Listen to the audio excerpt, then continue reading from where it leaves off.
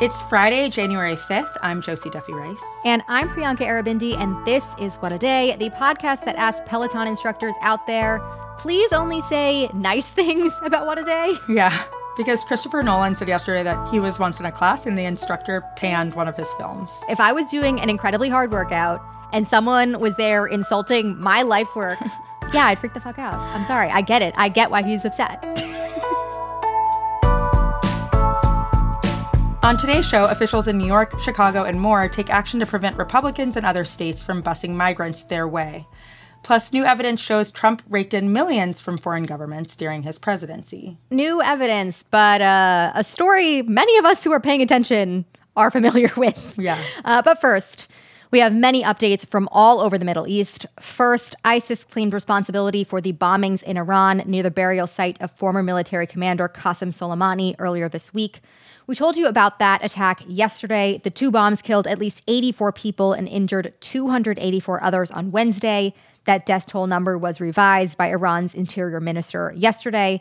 And that attack was the deadliest within Iran since the 1979 Islamic Revolution. Some important context here. ISIS is a Sunni Muslim extremist group. Iran, on the other hand, is a majority Shiite Muslim country. Soleimani, the man whose death was being commemorated by these people before this attack, was responsible for building an alliance of Shiite Muslim militant groups all around the region, so he was certainly not somebody that these Sunni groups cared for whatsoever. This is not the first time that groups affiliated with the Islamic State have claimed responsibility for attacks within Iran. Prior to this week, the most recent one was in October of 2022 when a gunman in the city of Shiraz killed 13 people. Yeah, this is pretty different than the initial assumptions, right, by some Iranian leaders and others who thought that this attack was basically launched by Israel. Is that correct? Right. I mean, President Abraham Raisi of Iran and other leaders were very quick to blame Israel for the attack initially. For some context, Iran backs Hamas, which is the same group that Israel has been waging war with in Gaza since October. And earlier this week, Israel carried out a strike on a Hamas leader in Lebanon. So lots happening in the region. But Israel was not responsible here. And American officials don't believe that ISIS was trying to, pin this on Israel during this period of unrest or spur a wider war in the region. They think that the group was just using the anniversary of Soleimani's death to make their point. You mentioned that strike on a Hamas leader in Lebanon that also happened recently. So what more can you tell us about that and the fallout from that as well? Yeah, something, many people have been watching very closely in the past couple days. In a speech yesterday, the head of Hezbollah, which is the dominant militant group in Lebanon, Hassan Nasrallah, vowed, quote, response and punishment after the drone strike, which was believed to have been launched by Israel. Israel hasn't officially taken responsibility. Doing so comes with a whole host of other issues, but there are a lot of fears about what could follow this strike, the fallout that you mentioned. This attack took place in a densely populated residential area in Beirut. While Hezbollah and the IDF have traded fire across the border for a while, up until this week, nothing like this had hit the capital. Lebanon also is a sovereign nation. Israel is not officially at war with them at this point. We hope it stays that way. So this is a very tense moment that this is adding into. But the violence, still continues to mount, with the U.S. actually getting involved elsewhere as well. That's the other big news, right? There was a U.S. drone strike in Baghdad yesterday, which, yes, when I heard that, it brought back some memories yes, of hearing U.S. drone strikes in Baghdad. Can you tell us more about what happened there, like why the U.S. got involved? Yeah, so U.S. Special Ops launched an airstrike of their own in Iraq's capital of Baghdad yesterday. They killed a senior commander and several others in an Iran-linked militia group.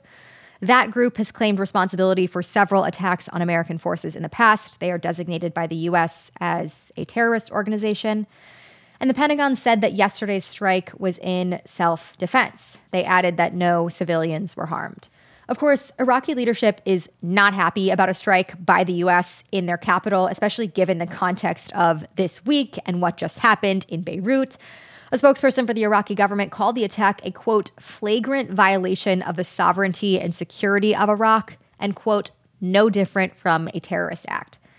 U.S. strikes abroad are not anything new. In the past few weeks alone, there have been over 70 attacks on U.S. bases and camps in Iraq and Syria by similar armed groups, also backed by Iran. The U.S. military has sent strikes and taken other military action in response. But they've avoided doing anything like this in Baghdad itself recently because, it's such a densely populated area. And now this latest strike risks further aggravating an already very volatile situation in the region, especially given the U.S.'s ongoing funding and support of Israel's military action in Gaza. Just a lot going on here. We will, of course, continue to keep you updated on the latest in the region. Now we're going to talk about the continuing crisis that Republican governors are creating by sending migrants to other states. First, New York City Mayor Eric Adams announced Thursday that he filed a lawsuit against 17 charter bus companies used by Texas Governor Greg Abbott to bus people seeking asylum at the border to New York. The suit claims that the bus companies are receiving about 5 times the cost of a ticket from Texas to New York for each passenger they send. They're getting about $1,600 for each passenger versus the $300 ticket that it would normally cost, according to the suit. And it alleges bad faith and, quote, evil intention on the part of the bus companies for participating in Abbott's busing scheme.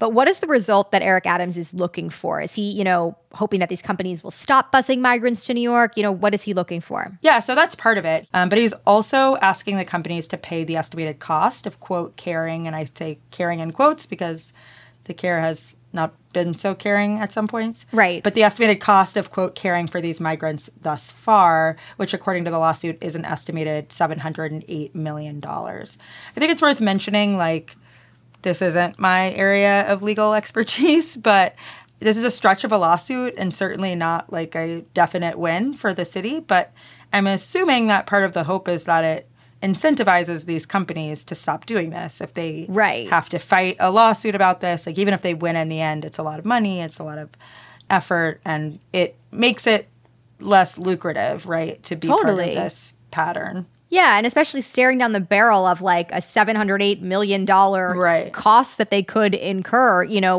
may just reinforce that these companies have done something bad. Right.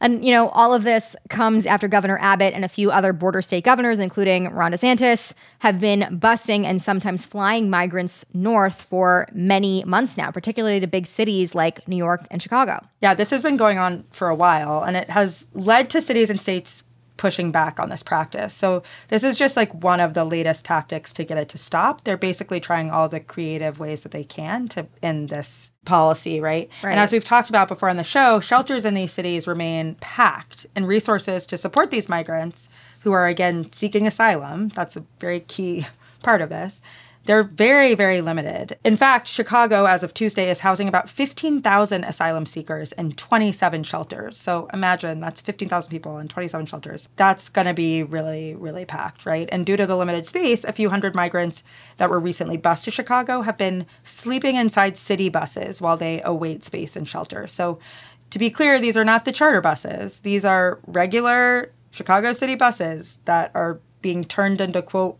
warming buses at night for migrants to sleep. They're sleeping in a bus, so that's horrible.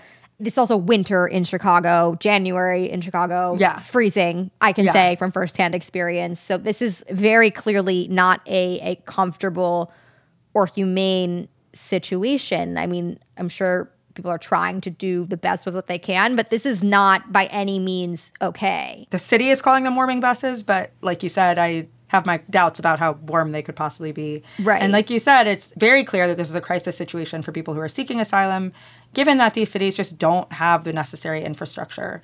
And meanwhile, many suburbs of New York and Chicago are straight up rejecting migrants from even entering. So in Rockford, Illinois, local officials said that the approximately 350 migrants who arrived on a flight to the town would simply not be allowed to stay.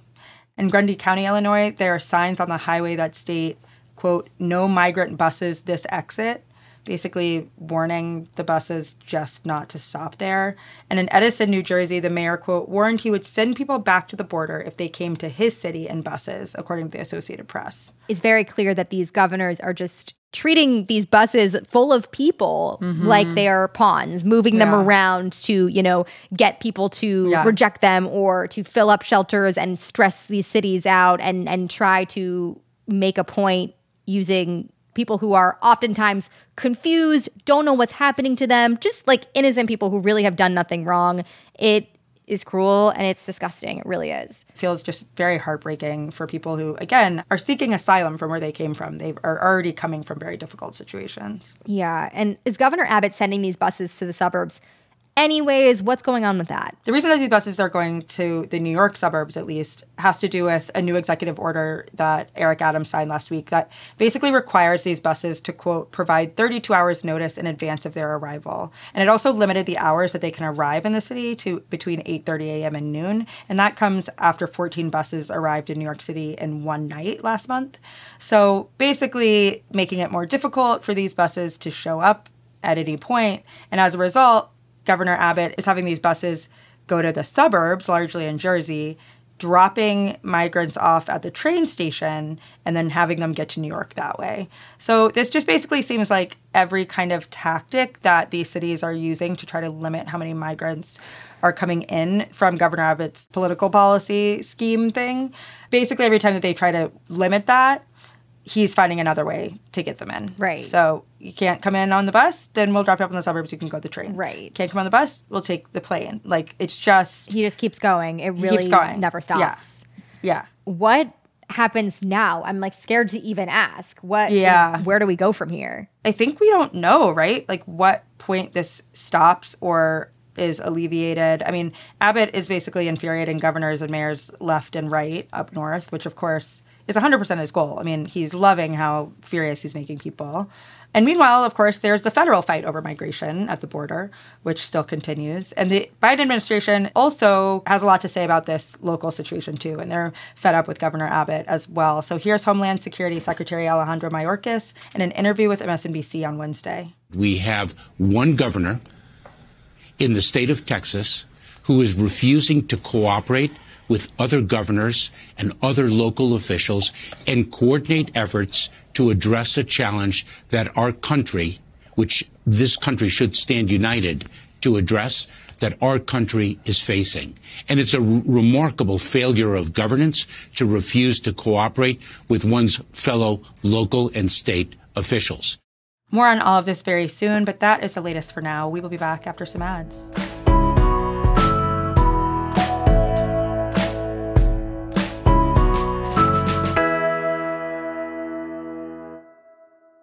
What a Day is brought to you by Vuori.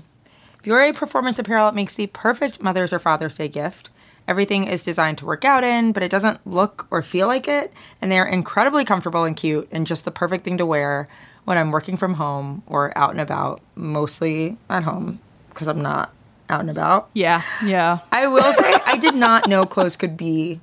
I'm being dead honest. I did not know clothes could be as comfortable as they are before I had Vuori. Yes. Clothes can be so comfortable. Nobody told me. Smooth like butter, soft. So good. On the skin. I just love living in Vuori. Vuori is offering What a Day listeners 20% off your first purchase when you go to vuori.com/WAD. That's VUORI.com/WAD. And enjoy free shipping on any U.S. orders over $75 and free returns. What a Day is brought to you by Ulta Beauty. This AAPI Heritage Month, Ulta Beauty is celebrating the joy of belonging to a community composed of intricate connections, belonging to our past and our future, to the heritage and birthright that is beauty. Ulta Beauty shines a light on the AAPI community, passing the mic to brand founders and creators to tell their stories centered on heritage, joy, and beauty. They carry AAPI-owned and founded brands like Live Tinted, Peach and Lily, Glamnetic, Tree Hut, and more. Shop AAPI-owned and founded brands at Ulta Beauty stores and Ulta.com. What a Day is brought to you by Fast Growing Trees. Fast Growing Trees is the biggest online nursery in the U.S., with more than 10,000 different kinds of plants and over 2 million happy customers. They have everything you could possibly want, like fruit trees, palm trees, evergreens, houseplants, and so much more. Plus, Fast Growing Trees makes it easy to order online, and your plants are shipped directly to your door in 1 to 2 days. And along with their 30-day Alive and Thrive guarantee, they offer free plant consultation forever. We love Fast Growing Trees here. I keep telling you that the mini plants that I've gotten from these folks are yet hanging on. And that's not because I have a green thumb, okay? This spring, Fast Growing Trees, they have the best deals online, up to half off on select plants and other deals. And listeners to our show get an additional 15% off their first purchase when using the code WAD at checkout. That's an additional 15% off at fastgrowingtrees.com using the code WAD at checkout. Fastgrowingtrees.com, code WAD. Offer is valid for a limited time. Terms and conditions may apply. Let's get to some headlines. Headlines. Because he is the guy we know he is, businesses owned by former President Donald Trump received more than $7.8 million from at least 20 foreign governments during his time in office. That is according to a new report released by Democrats on the House Oversight Committee yesterday. In the report called White House for Sale, House Dems said that China made the largest total payment of $5.5 million at Trump properties and businesses, including the Trump Tower in New York and the Trump International Hotel in Washington, D.C., among others. The report also found that Saudi Arabia spent more than $600,000 at Trump properties, and Qatar, Kuwait, India, and Malaysia shelled out more than $200,000 each.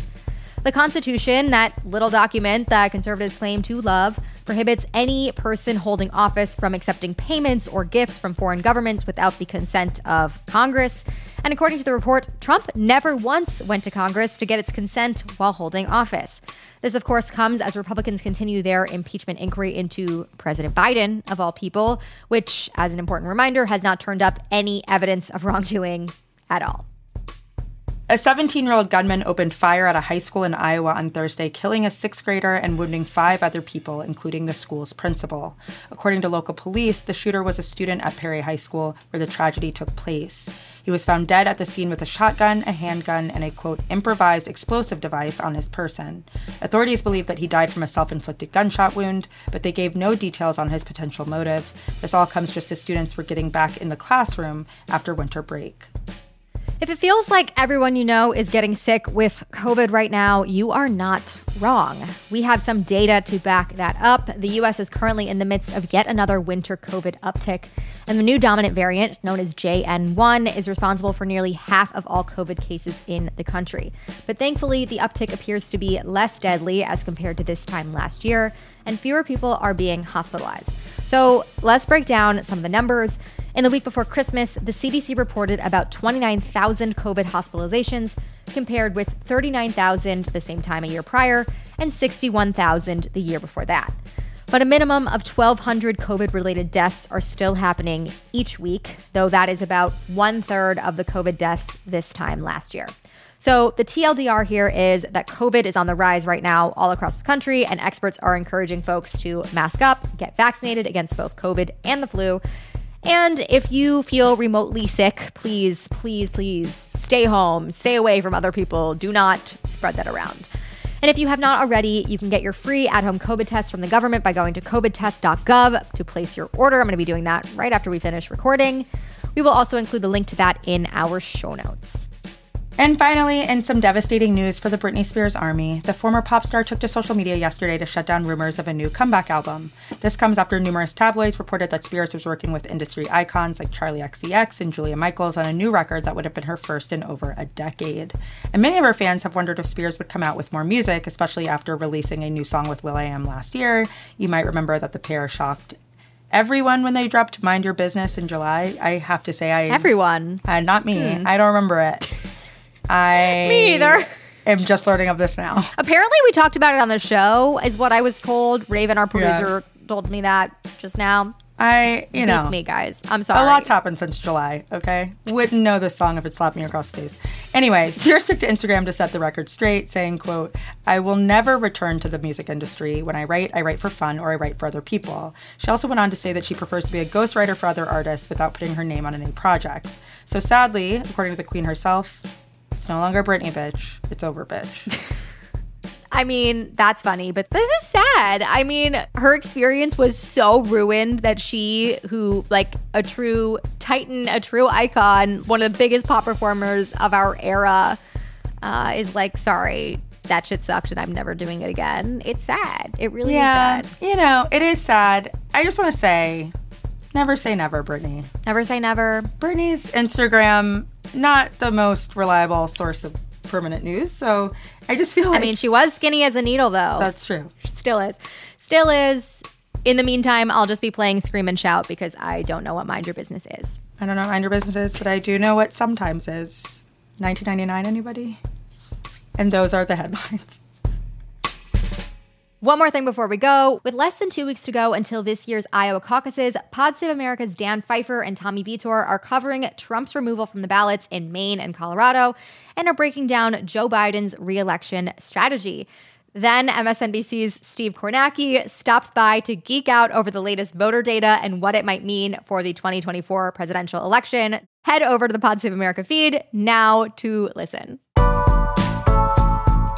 That's all for today. If you like the show, make sure you subscribe, leave a review. But if you're a Peloton instructor, leave only good reviews and tell your friends to listen. And if you're into reading and not just Brittany's writing for ghosts like me, What a Day is also a nightly newsletter. Check it out and subscribe at crooked.com/subscribe. I'm Priyanka Arabindi. I'm Josie Duffy Rice. And be kind to us, Cody. Please, I can't take it. If Cody didn't like us, I don't know what I'd do with myself.